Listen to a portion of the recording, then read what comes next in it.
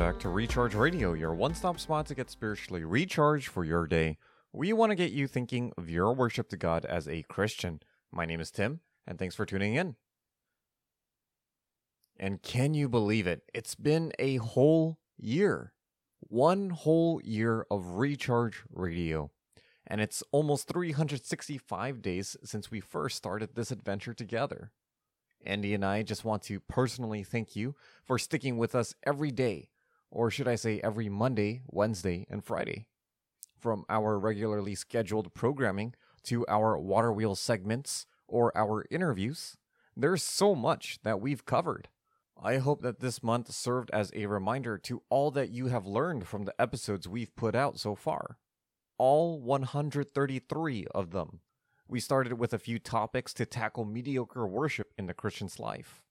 Then we expanded into different topics about worship, like the heart of worship or the life of worship, worship in relationships, the focus of worship, examples of worship, and even 3 parts of the boons and banes of worship.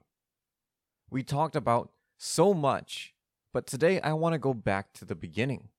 While we did cover so much ground and discuss many different topics concerning worship, may I remind us that all of this pointed back to a singular goal. And what is that goal? Well, it's the goal that we mention at the beginning of every single episode. And if you missed it, here it is again. Welcome back to Recharge Radio, your one-stop spot to get spiritually recharged for your day. We want to get you thinking of your worship to God as a Christian. And there it is, our goal, to get you thinking of your worship to God as a Christian. That's really the vision of this podcast, to spiritually recharge you every single day by pointing your attention back to God. In essence, from the beginning to now, all we ever wanted was for all of you to always be worshiping. Friends, that's all there is to Recharge Radio, to always be worshiping. If we have aided you in any way in sustaining your daily worship to God, then we have reason to praise God abundantly. That's our prayers being answered right there, and that is very exciting for us. But oftentimes, when we grow accustomed to the same phrase or hear the exact same introduction over and over again, we forget what it actually means. So today, allow me to remind us one more time, what is worship? Well, according to what I said about a year ago, and what I would even say today, worship is simply acknowledging the worth of something or someone. That means all of us are worshipers in one sense or another. After all, everything we do shows what we acknowledge to be worthwhile or not. If we spend all of our time playing video games or indulging in entertainment, then we see that to be what's valuable, and thus, we worship it. If we drown ourselves in our careers and our work, then that's our object of worship. The list of things we can worship and pour into goes on and on. After all, there are so many things in this world that we can put our time, effort, and value into.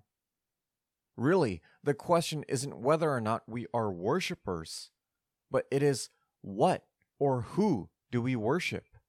If you have been following us this whole year, then you already know the answer.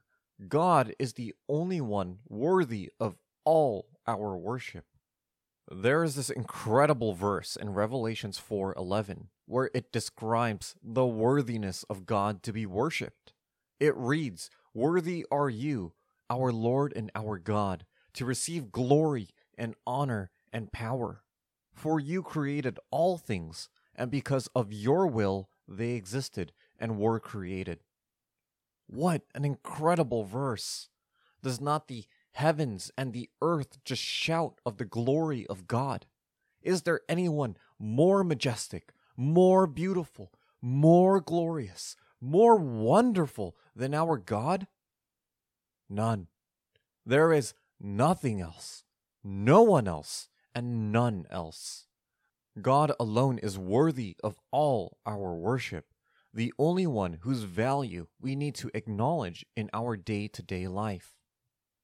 And that's the heart of it. As Christians, if we understand that God is the only one we need to acknowledge and worship, then why is it that we chase after vain things? Why do we set our hearts on things that turn us away from God? Why do we pour our efforts into activities that do not help us worship God more? For the Christian, if we truly understand that we are seeking to praise, honor, and glorify Him with everything, then everything that we should do should be as thoughtfully done as possible.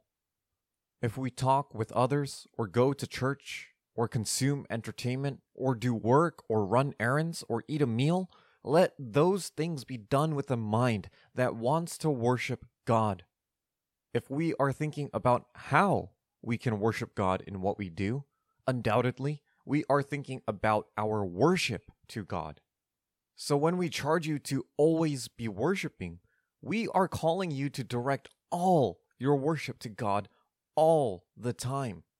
Like a stream down the side of a mountain, you remove all the rocks in its way and you make sure you don't turn into a runoff. Similarly, we ought to make sure our worship goes straight to God, that there aren't any worldly obstacles in its way, and that sin does not cause us to veer off into the wrong path. So, my brothers and sisters, worship God. If there is anything you have taken away from this year, may it be that God alone is worthy of your worship. There is a beautiful hymn that our church sings from time to time, and it always is a great reminder of how we are to focus on the Lord. So let me read that hymn for us. Turn your eyes upon Jesus. Look full in His wonderful face, and the things of earth will grow strangely dim in the light of His glory and grace. Thanks for tuning in. I pray that today's episode has been profitable for your spiritual walk with the Lord. If Recharge Radio has been of benefit to you, we'd love to hear your story about how it has helped you. So send those stories our way at rechargeradio@rgcsd.com. We'd love to be able to pray for you better. This is Tim, signing off until next time.